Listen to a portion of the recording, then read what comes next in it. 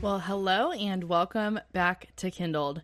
It's been a little bit since you've heard from me here. Happy to be back with a new episode of Kindled for you. Today I'm chatting with my friend Dave Jenkins all about the Word and how we can defend biblical authority against the spirit of the age. Dave is just a wealth of knowledge and wisdom, and he has such a solid grasp of church history and the impact that the Reformation had on the Christian faith as we know it today. I thought this would be the perfect episode to air on Reformation Day, which is today. While the world around us is celebrating Halloween and everything that comes with that, as Christians, understanding the history of our faith is so important, and it still matters today. The Reformation lit a fire and a flame that did not go out, and it persists today, even still in 2022. And so while we won't get into a deep history of the Reformation in this episode, I wish I had thought of asking Dave about that. Probably do that for next year. We are talking about the importance of fidelity to the Word, standing firm on what God's Word says, because it is His divinely inspired Word. It is not human words that we are revering and that we are giving authority to speak to our lives and tell us what is true. It is the very words of our Creator and Maker and our King. And so that is the fuel that fueled the fire of the Reformation to continue burning, and even still today. That is the great motivator, is that, look, God has revealed His Word to us. It matters what it says. We have to stand on those words over the words of any single man. So that is where I just wanted to kind of orient you to this conversation before I press play on what we talked about. So anyways, it's a great conversation for Reformation Day. So I know that you will find it encouraging and super informational as always. The only other announcement I wanted to make was to make sure that you're subscribed to Kindled wherever you get your podcasts so you don't miss any new episodes. All right. With that, let's get into my conversation with Dave Jenkins. Dave, thank you so much for joining me. It's a pleasure to be with you, as always, Haley. Thank you for your ministry. Yeah, so this is your second time back on Kindled. And you still like me. Yeah, we're still talking, so I guess that's a good sign, right? Yeah, I guess you didn't mess up too bad the first time. Excellent. So I'm excited to chat with you today. You have authored a couple books, but your most recent one is The Word Matters. And this was published with an organization that I love, G3. And I think that's really cool. That makes you in the cool kids club, if you didn't know. Yeah, cool. Don't tell my wife, because she thinks I'm just a super nerd. So there you go. She won't listen to this, so I can get away with that. Yes. But I would love to hear, before we kind of get into it, why did you write this book? Yeah, that's a really good question. And I think the story really begins when I was in high school, and I just began to see, this is like mid 90s, late 90s. So I am 41 going on 42. And I started seeing in the Seattle area, I started seeing friends come back from college, and just seeing their questions. They were, some of them even before deconstruction was even, on the horizon. We're talking late 90s. It was there, but they were being impacted by it, at Bible college, and they would come back and just became very concerned about that. And so I began probably like 16 and started reading church history, started reading systematic theology. If you told the 16-year-old Dave Jenkins that John Frame is my friend Dave Jenkins has written a solid book on biblical authority, I would have laughed at you, because I was reading John Frame at that time and Joel Beeke. And but I was just very concerned, and that concern has only increased over time, because we've seen all of these things come up. And I just remember my junior year in high school and my golf coach saying, "Keep it simple, stupid."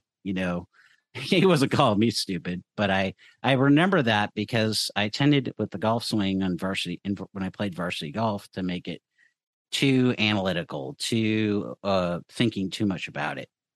And, like it was something I could master, which is not something I could ever do, even though I was very good at golf. And so I've kind of carried that same kind of approach to when I have studied theology. What is a thing? You have to understand what a thing is, and you have to then start at the basics, and we have to go back to the basics. So I really wrote this book out of a lot of 20 plus years Bible college, seminary, ministry experience inside the church, teaching the Bible, preaching the Bible, and just seeing, watching, observing where we're at. And what the big thing that concerns me is how what you do with the Bible is everything. And it matters. It matters what we do with the Bible, because the Bible is the only way that we can know God. It's his special revelation.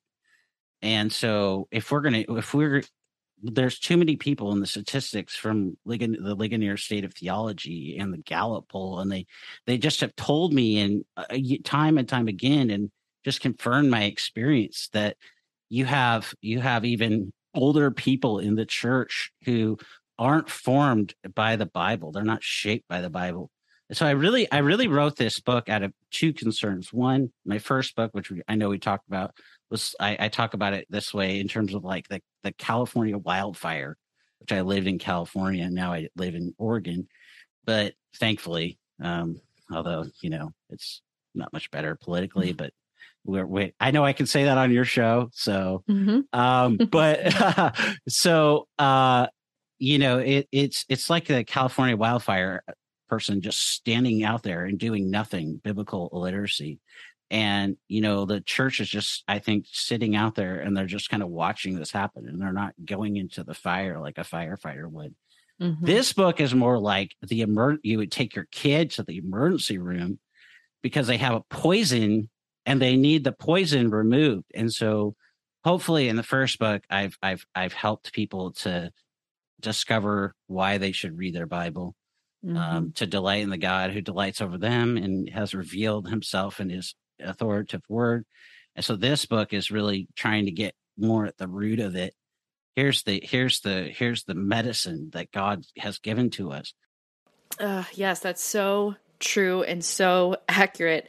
We do need a medicine today. I mean, this world is sick. Everywhere we see around us, people are just reeling from false teachings, from twisted scripture. People are falling away from the church. People are defecting, or what we know now as deconstructing their faith, and just doing away with God altogether, doing away with their faith. And the questions being posed often by scholars or, upper academia and just the intelligentsia are ones that we sometimes don't even have the answers to, just as regular people sitting in the pews or the chairs or the whatevers that you sit in at your church. You feel like you aren't fully equipped to answer their challenges. And it sometimes, I think, can trip us up and make us second guess or wonder if we really are just kind of simple-minded for believing that what this book says is true.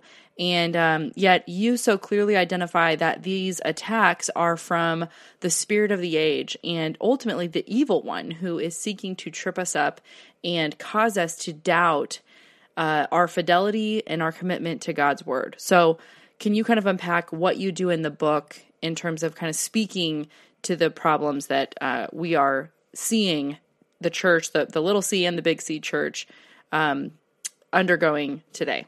So I do that in a couple ways. I'll just touch on two basic ways that I do that. First half of the book, I'm just trying to help people understand what the Bible says, how the Bible responds to the issues, how the Bible lays out, and then as well, what the church is taught.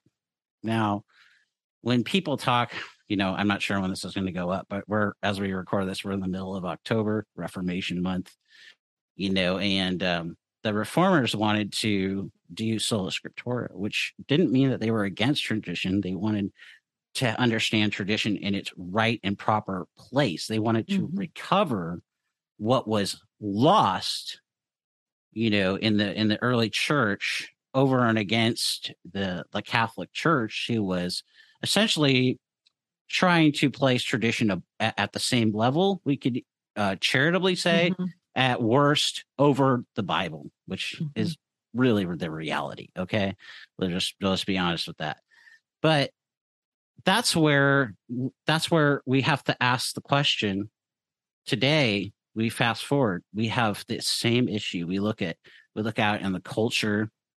We look out in the culture of the church, and we have to ask the question. We have people that don't even believe that Jesus is fully God and fully man. They don't even believe Jesus is God. That was the conclusion from one of the questions from the State of Theology. And then we have to ask, so people aren't even hearing about a thing that John would say helps us to even be a Christian in the first place in First John, why he wrote the Gospel of John. And then we don't have the right practice. It's not just that we don't have the right theology, it's that we even if we charitably say they have the right theology, where's the practice? And then we look at the sufficiency of Scripture, which you mentioned G3. They just did that huge conference on, which I really appreciated them doing that. But the sufficiency of Scripture is not just for our life and godliness. It's for our life. It forms our convictions, but then it's about our practice too. And we have to ask the question, what about our practice? Where are we failing in our practice? And the answer to that is, it's shocking. It's alarming. The 5 alarm bells, or however you say that, the fire bells should be ringing in your ears.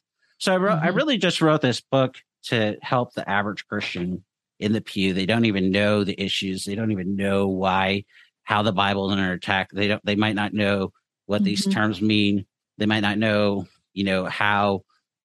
They might have never heard of theological liberalism. They might have they might have heard the Christian teaching about marriage and stuff, but they don't understand.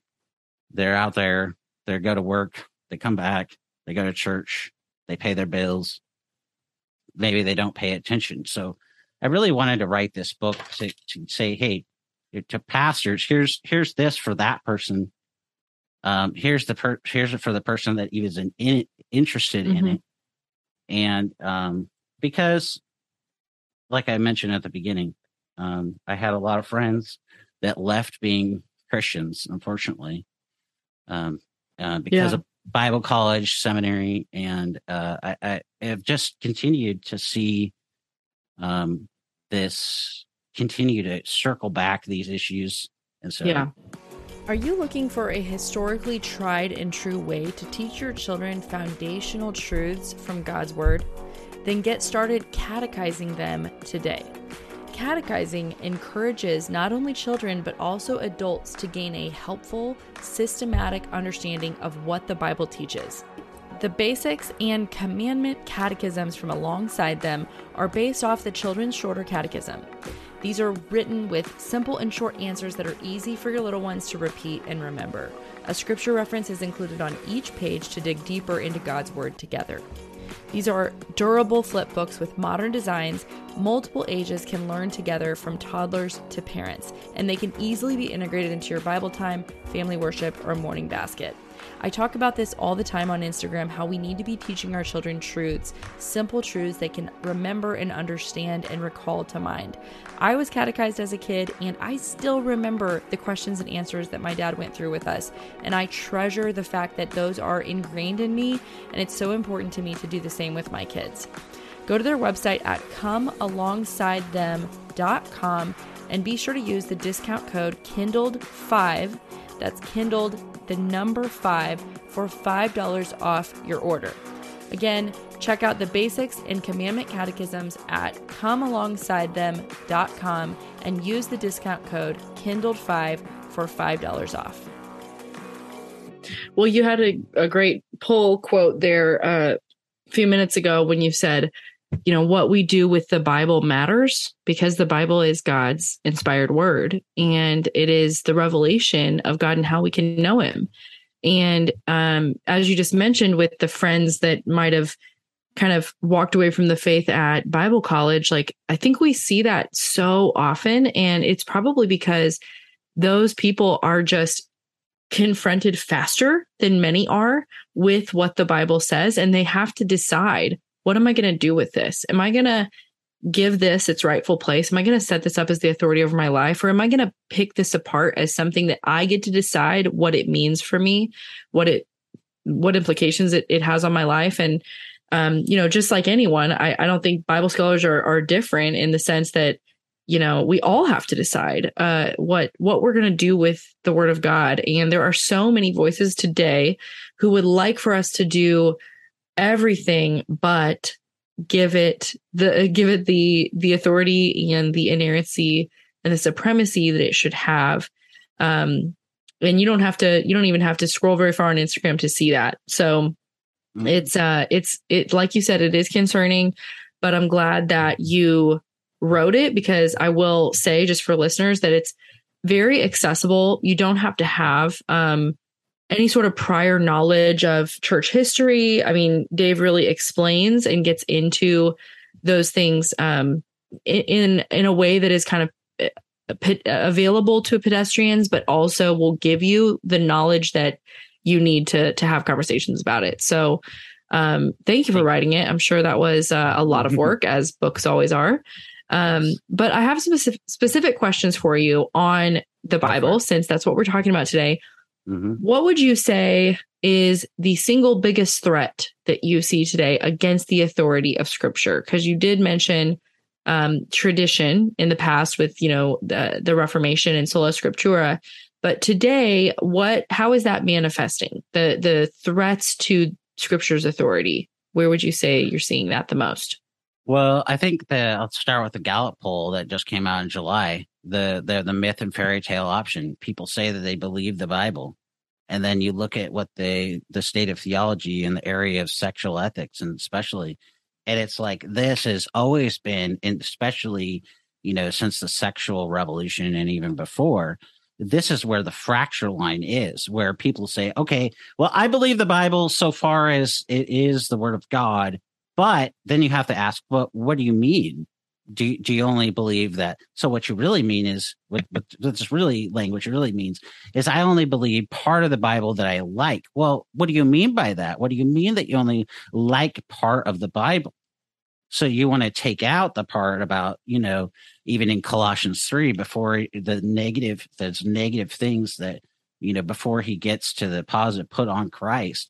In Galatians 5, and you want to take out 1 Corinthians 6 about sexual sin, because we even have Methodists. I write about this in the book. You even have, in the last 20 years, you have Methodists and other people in mainline denominations dying because they don't take the Bible as the Word of God.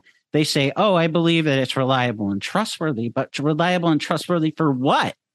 We have to ask. It's not for my life and godliness, then, because you don't believe the whole Bible. You don't want to teach about, you don't want to be against women pastors. You want to be for women pastors, and you have women pastors in your churches. And then you have all sorts of other issues. In the PCUSA, you had that famous hymn by the Gettys, "In Christ Alone." Okay, great. But they wanted to remove the part about the wrath of God, because they didn't want to have the parts about the wrath of God. Well, if you don't have the wrath of God, you might as well rip out Romans and the rest of the New Testament. Right. And Jesus' teaching, because all the Gospels at that point, because Jesus talks more about hell than anybody in the Bible. So, where is the fracture line? Where's the line? What is the greatest issue? Well, I think it's honestly, Haley, some people would say that the battle for the Bible is over. It's done. It's still there. But, because we fought it, we won, and we didn't win because we didn't really, I think, press home like Jesus did the truth about Scripture into people's lives enough. So you have people that can say, I believe this and that, and they will give you a church answer, right? But then you look at their life, you look at the statistics, and you look at the culture, and you look at what's happening in the church. and it should give us a lot of pause, right? I think. Mm-hmm. And when I say that, I'm not saying that Martin Luther was right in the Reformation. He used the phrase "Simul justus el pector." We are at the same time saint and sinners. So when we talk about issues in the church, Jesus Christ is still the head over the church. He is, undefeated. He says in Matthew 18 that the gates of hell will not stand against the church. He will do his work, and the church will be beautiful because he bled and died for the church to present it, as Ephesians 5 says, blameless before him. But that said, the church is beautiful, but we, it's been said, and it's true, if you walk into a church as a sinner, that church isn't going to be perfect anymore. It's just not. So when we talk, we have to say this in this kind of way because the church does have issues, but the Savior is sufficient. The Spirit is at work in us to make us more like Christ.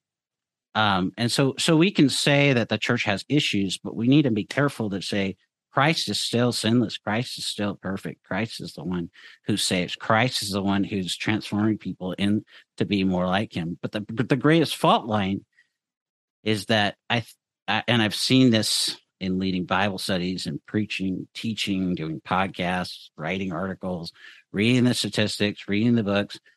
We have a generation of people that say they believe the right things about the Bible, and yet they live totally godless lives it makes you wonder, ask the question, at least in the back of your head, do you really believe this? And that's being as charitable as I can say it. Do you really believe the Bible? Because if you really believe the Bible, over here, your marriage would be different. Your relationships would be totally different. The way that you engage at work, the way you spend your money, the way you steward your life, the way that you engage as a neighbor. On and on and on, because theology coming from God's word should impact our lives. There's so many verses. Right. Titus talks about that, how the truth is to adorn our lives, the fruit of the Spirit, the things that the Spirit is doing in our lives. So you ask about, that fault line.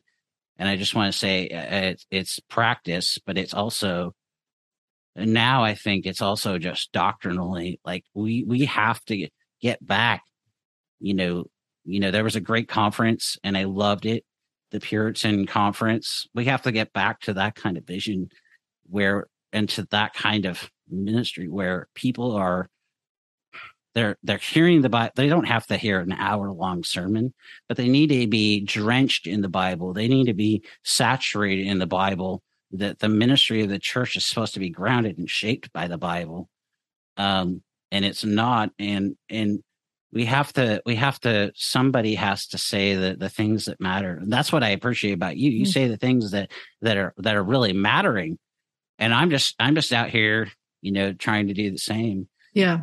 Because go ahead. Yeah. Sorry. No. I can keep going on and on. So, I really like what you just said there about, yes, the ministry of the church is to teach the Bible and to preach the Bible and to teach people how to understand and read and even teach the Bible themselves. And I know you're in a church that's doing that. I'm in a church that's doing that taught me how to do that. I've been in a women's study for the last year that, called Simeon Trust, where, I've been learning with my pastor's wife and several other ladies how to read God's word, form a teaching on God's word, how to teach other women what it says and what it means by what it says, and how to do that faithfully and staying on the line of scripture and not going above or below and not, using it as a platform for my own opinions or for my own agendas. But that's what we see so much of right now in pulpits across America is we see this kind of leveraging of God's word for whatever agenda people may have. It's like, I'm here to do this, and I might share some Bible verses with you along the way. Isn't that why we're here? There's a steeple on the building. I guess I should share a couple verses that I, have here on my iPad, but I'm not preaching. I'm not teaching. I'm just merely entertaining. And that that's the same thing that I shared, when I came on your podcast. Was my biggest concern was just what we see in pulpits. And if people aren't learning scripture from their local church, they're not learning it. That's what we see by and large. I know that God can do anything, and sometimes he does just, obviously he can open spiritual eyes of hearts without anyone's help, but obviously that's his means of growing individuals and building up the body. So, and what you're touching on is so important, because you have a way of interpreting the Bible, but it has to be said, and it needs to be said today, that view of how we interpret the Bible comes from how we understand what the Bible is itself. Mm-hmm. So without that, you're always going to get the wrong interpretation. You're always going to have the wrong method of ministry. You're always going to not be preaching the Bible to people. And we have to say that today, because we have real challenges out there, and people really need to hear God's word. But we need to have our pastors, we need to have those who are preaching the Bible having the right view of what the Bible is, so that when they get up to preach and when they get up to equip God's people, they will actually do that, and they'll expose, as we both try to do, the faulty interpretations, which behind those faulty interpretations is a faulty view of the Bible. Our next sponsor is So Simple Sight Words. So Simple Sight Words gives learners a chance to own sight words using the proven techniques developed by veteran elementary school teacher Patty So. The 4-volume bundle includes all 4 volumes of sight word cheers, flashcards, and practice sentences, plus a teacher's manual and full month of activities. Any of us who have taught kids how to read understand how frustrating it can be to hit up those sight words that your child is going to need in order to be a fluent and successful reader, but be at a loss of how to help them master those. We've done the flashcards, we've done the repetition, and yes, sometimes that can work, but what about if that isn't working for your kid? And what if your kid is just flat out bored with sight words? This program is your solution. So Simple is word ownership, it helps with fluency, and it's fun. Visit SoSimpleSightWords.com to learn more and use promo code KINDLED to get 20% off your order. Again, that is SoSimpleSightWords.com to learn more and use the promo code KINDLED to get 20% off your order. Right. It's like the Bible is not good advice. The Bible is God's word. Yeah. If you view it as just good advice, a book of moral suggestions or some tips and tricks for how to live a more happy and whole, healthy life, like you are going to preach the way that a lot of pastors are, with just very little regard. And that does concern both of us. I want to shift gears a little bit to the topic of, you mentioned deconstruction earlier. Yeah. The reason people, head towards that, I think starts with like this question of, do I have to accept everything in the Bible literally? Do I have to read this as a literal book, or is there another way I should read it? Should I read it as, potentially metaphor, or should I read this, in a different light? So what would you say to that? Do people have to accept the Bible literally? Yes to that. One thing that's interesting about that, just to get into it a little bit, and I've been working and studying this, but what Derrida wanted to do is he wanted to take away meaning.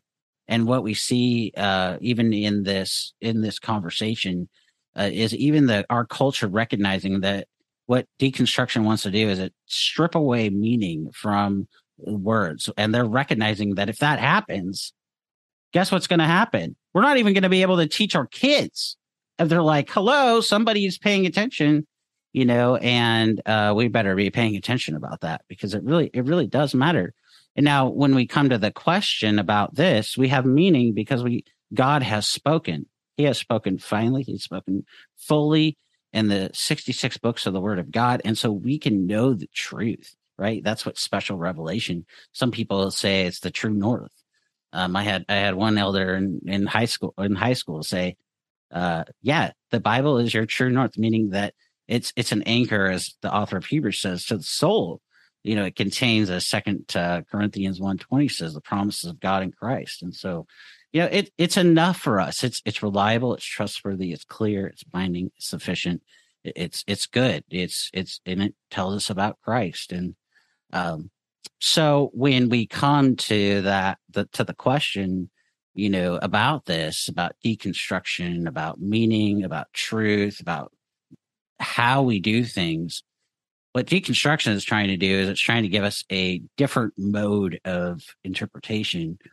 The Bible, it's been said, is its own best interpreter, meaning that because we believe the Bible to be the word of God, we believe then that out of this, that we should interpret it rightly in context, understanding what it means, what the whole story of the Bible means, and Jesus does this. And the best example I can think of is Luke 24, where he goes on the road to Emmaus and he teaches them about, the Old Testament and how it's centered on himself, and he preaches this message over and over again. In fact, if you look at John's gospel, he spends 4 chapters, John 13 through 17.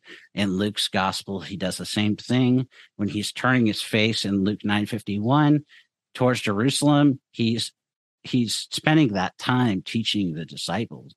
And then, we have the Garden of Gethsemane event, and then we have him headed towards the cross and, of course, paying the penalty in our place and for our sin, being buried and rising again, and all those things. So we have to have a conversation that we in the last 5 years or so, Oxford Dictionary use this word post-truth. We have to be clear that we have truth. We don't need to hear from a prophet or apostle or anybody else. They don't have a word for us that's better than God. We have a word from God, and it is final. It is full. It says Hebrews 1:1-2 says Jesus is the last word. When Pilate asked what is truth, that is a significant question. That we have truth because of Christ, the King. We have truth because God has revealed himself from cover to cover. So we can know the truth, we can love the truth, and we can know the one who gave us the truth, and that's Jesus. He says he's the way, the truth, and the life, John 14:6. We can know the truth. He said he's the truth. He showed himself to be the truth. In fact, what's interesting, and I often go back to this, Jesus finishes his Sermon on the Mount, and the people recognize that he's not giving opinions. People are recognizing in Matthew 7:25 through 26. That here's one who's teaching them with authority over and against the scribes who are teaching, and the scribes and the Pharisees and the Sadducees that are teaching them their opinion. And we have to, kind of touching on the last question too, with this question, we have to be clear that we have the truth, and the truth means that we have meaning. And that means that we have to be really clear about that, especially not only in over and against the New Apostolic Reformation, not only over and against the current battles, but that there is actually something that the Bible means. And behind that is the God who never lies, Titus 1:2 says. And so we can trust this God. We can believe this God. This God is unchanging. He's holy, righteous, and perfect, and majestic in all of his ways. So I could just keep going. So I'll just stop there. I know you could. We're similar in that way. The next sponsor I want to tell you about is Cornerstone Curriculum. And this sponsor is going to make your decisions around what you teach your children in regards to biblical worldview incredibly simple. I completed their 4-year program, Worldviews of the Western World, in high school, and they have many other resources available for students of all ages. This is not only for homeschool families, although it is perfect if you do homeschool. Even if your kids are in a private or a public school, they have resources for you. They have a Answers for Difficult Days Bible study, Starting Points Worldviews primer, video series, so much more. Check out their website at cornerstonecurriculum.com and be sure to use the coupon code KINDLED for 5% off. That's KINDLED for 5% off. and visit their website at cornerstonecurriculum.com. I would like to ask you about, you talk some in the book about, 2 Timothy 4 and itching ears. And speaking of post-truth, Paul has a lot to say about that and how lies are adopted both outside and, more importantly, inside the church. And I think we see that a lot today. We've touched on that some, but where do you see itching ears working itself out the most? You've mentioned a couple different things like the New Apostolic Reformation, other areas that might concern you right now. Do you have any thoughts about what the next thing is? Because there's always something, right? With when it comes to itching ears, there's always some new scratch. So, what are your thoughts on that? Like, where are we headed next? I think what we're seeing is the answer to that. You're seeing the New Apostolic Reformation. There's a book coming out by Holly Pivec, who's an expert on the New Apostolic Reformation here in the next month, in November. And she connects the New Apostolic Reformation to the New Age. And it's an interesting idea because, the New Age is it's been there on the periphery, but it's kind of, in the last couple of years, especially, we've seen it burst forth in full bloom. But, it makes sense to me because what the NAR wants to do is they think that God still there's still apostles and prophets for today, and they're all about control. And then what the New Age wants to do is, there's still some sort of mystical aspect of things. And to me, the New Apostolic Reformation is very much that way. And so they're kind of, in a way, kind of merging. I think is what we're seeing. And you have seen so many people, and the area I live especially is inundated with the New Apostolic Reformation here in Southern Oregon. It is a hotbed because Bethel is only 4 hours away from my house, 4 hours south of where I live. And so, you're seeing all these things explode. And I think what we're going to see is you're going to see that go further. And you're going to see it go further because of Romans 1. When you reject the authority of God and you reject the authority of his word, you're always going to want to have your ears tickled.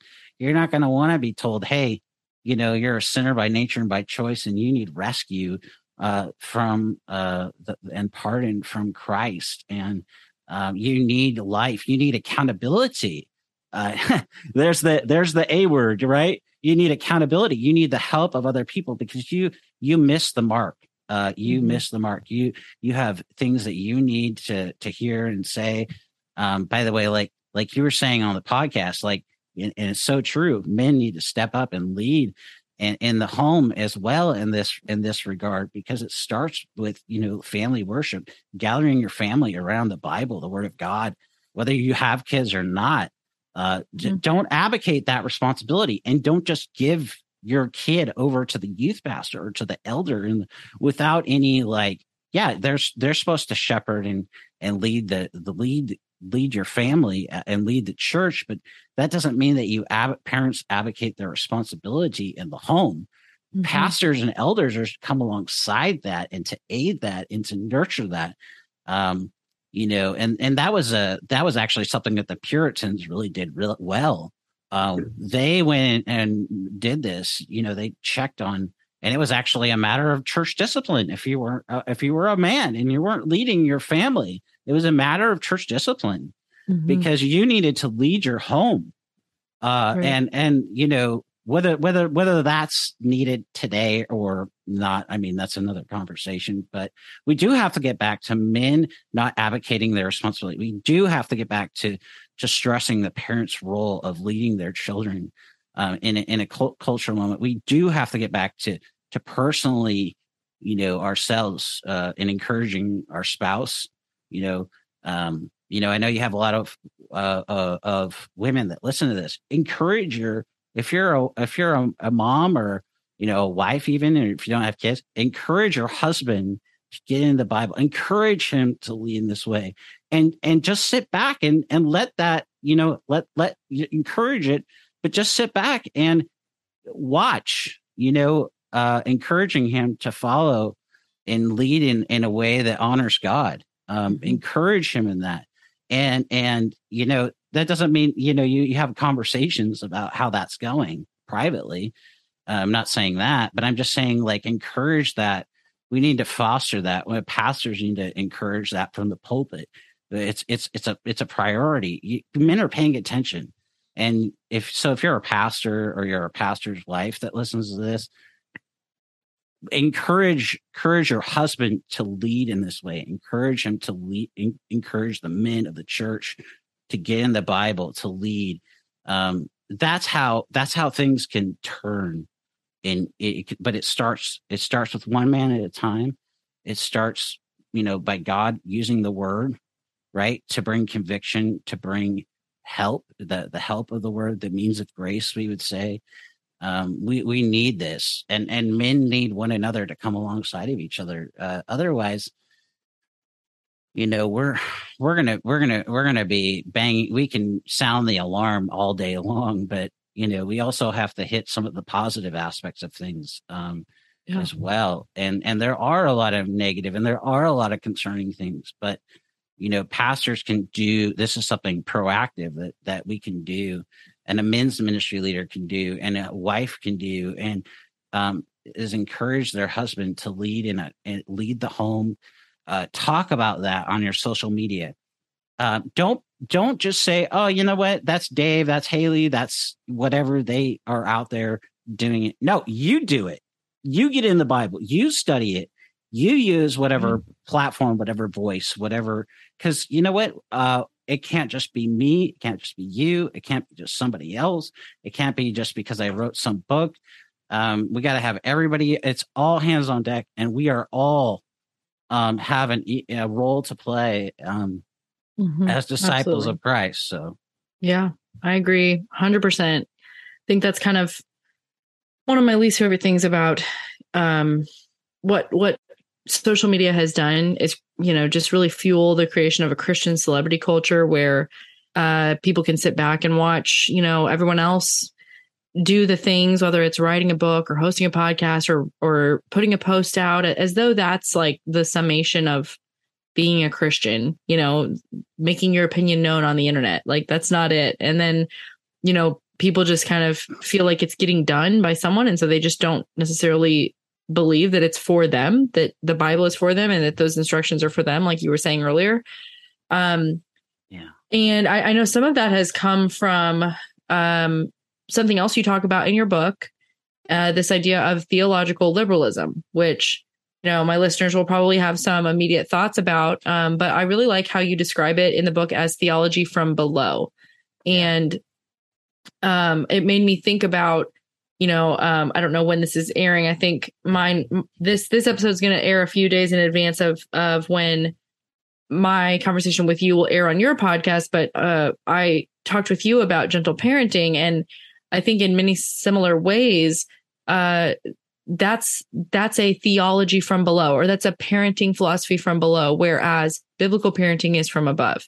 And so could you talk a little bit about what theological liberalism is and why you describe it as a theology from below?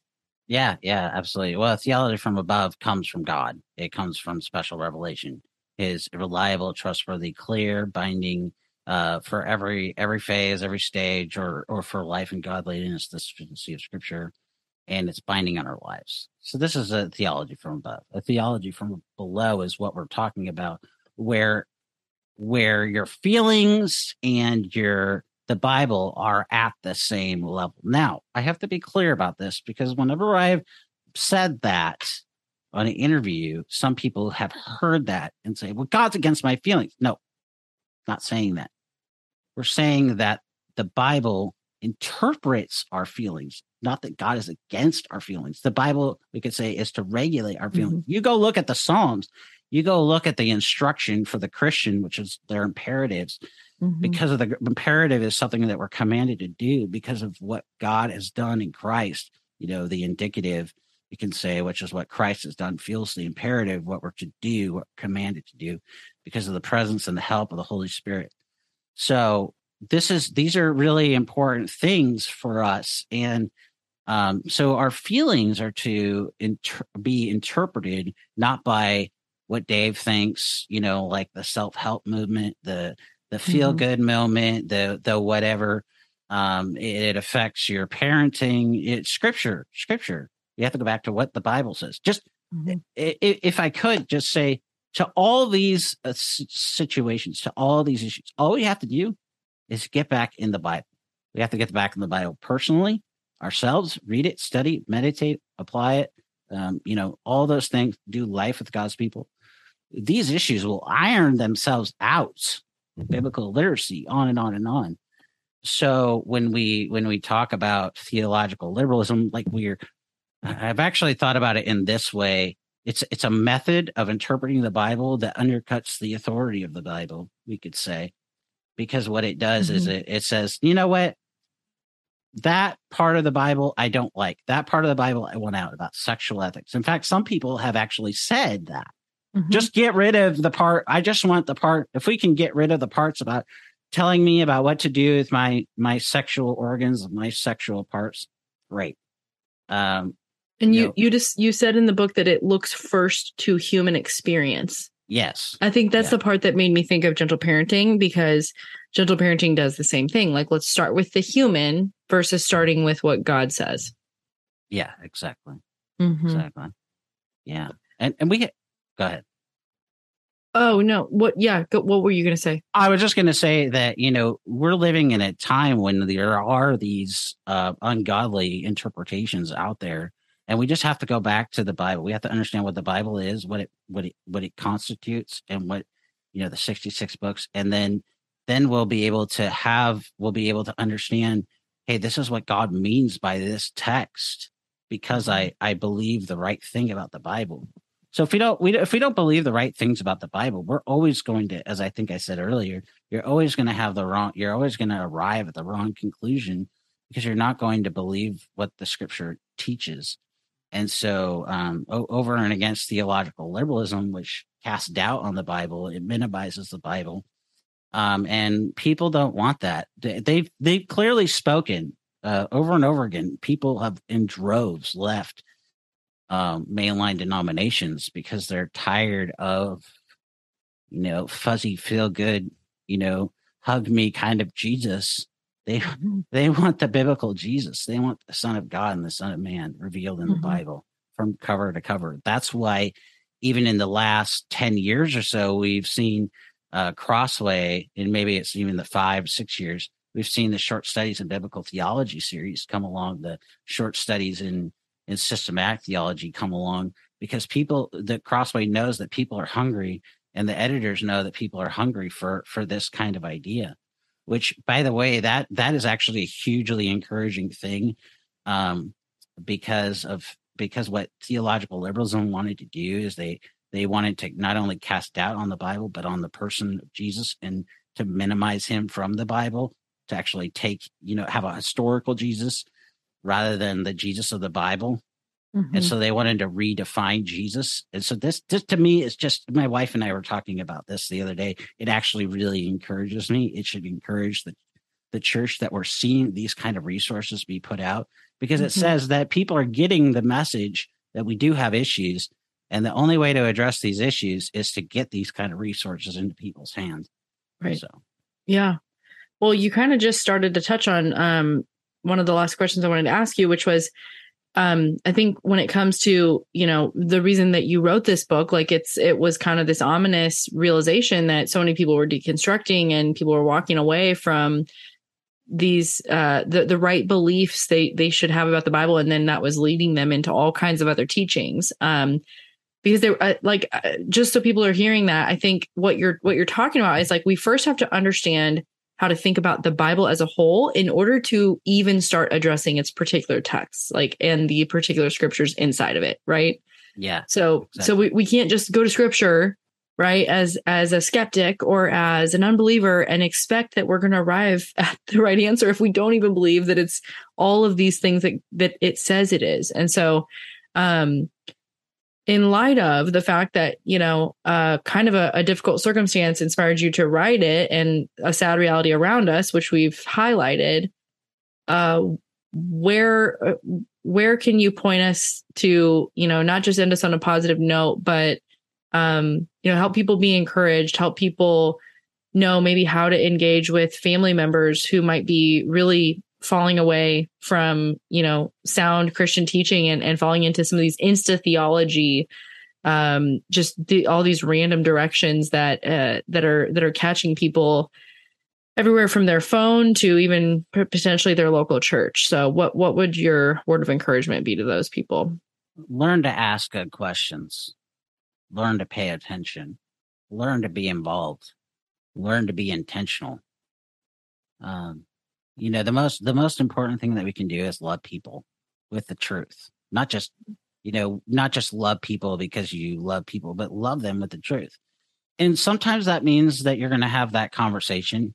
And other times that's going to mean that that you're not going to have that conversation. Mm-hmm. There's a wisdom there. There's in Proverbs talks about in the abundance of counselors, there's wisdom. And we need wisdom to be able to navigate this. We need to go to our pastor. We need to go to our elders. We need to be able to talk to friends that have been through season.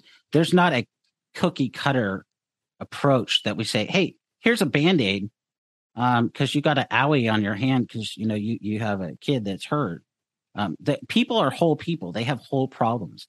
And until we start dealing with the whole issue and start to see people as whole people in holy need of Christ and the Word of God and the sanctifying work of the Holy Spirit through the Word and all of that, we're not going to be able to even start to have those conversations because we're going to come to them and say, here's 5 ways that you need to stop doing that.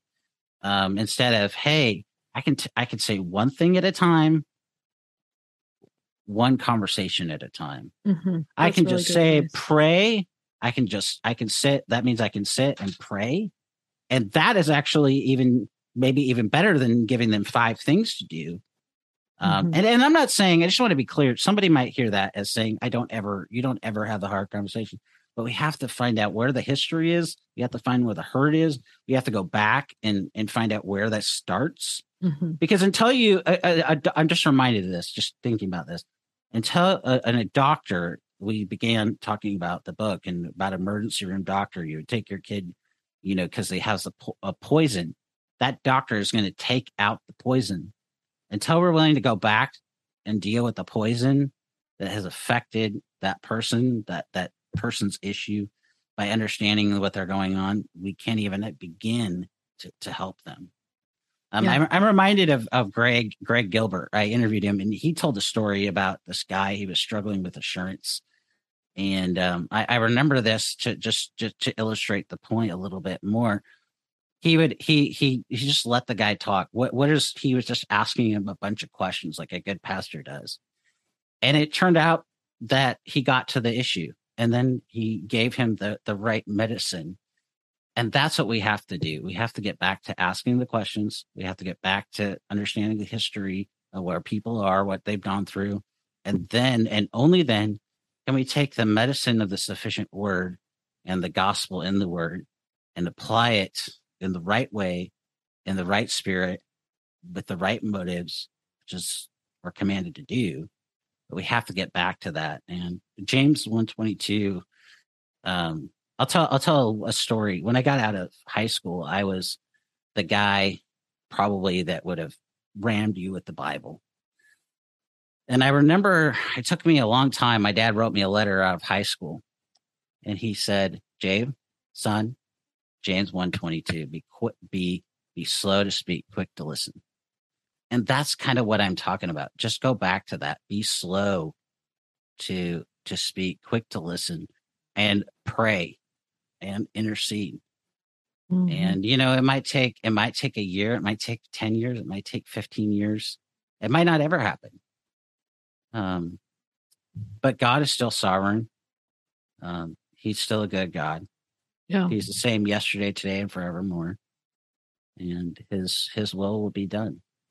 Mm. Yeah, that's so true. That's our comfort in life and death, right? That we are his, and that his will be done. And so we can rest in that regardless of the circumstances that we are in today. So, man, thank you so much, Dave. I really appreciate you sharing your wisdom. And I hope that people will check out your book, The Word Matters. Where can they connect with you online? Yeah, you can find me on Instagram, Dave Jenkins, or, if you see my face, my picture, you can check out my podcast, Equipping Your Grace, or anything like that. I'm on Facebook. I'm on all the social medias. I try to be there. You can email me. I've actually had people email me from the first interview. So you can email me. I'm not afraid of email. Dave@servantsgrace.org. And yeah. Great. I enjoyed being on here. Thank you. Thanks so much, Dave. Thank you guys so much for listening. I always enjoy chatting with Dave. He has such a thorough knowledge of what the Bible says, what it teaches, and an ability to discern just where we're at in the cultural moment that we're in, the moment inside the church, and how those two spheres are interacting and overlapping. And he's just really good at sounding the alarm, like he mentioned in the show. I encourage you to check out his book. It is an easy read. You can, it's approachable. It's something you could pick up and start reading with no knowledge of church history, no real theological basis. He does make it pedestrian level enough that someone who has no, former kind of teaching or education in that area would be able to understand everything he's talking about, and just giving you a really solid understanding, like he said, of why this is the medicine that we need right now, both individually and corporately as the church. So definitely check that out. I'm going to link the book at G3's website in the show notes, so you can scroll down in your podcast app and find that really easily and follow Dave online. That's all I have for you today. So have a great week, and I will talk to you next time on Kindled.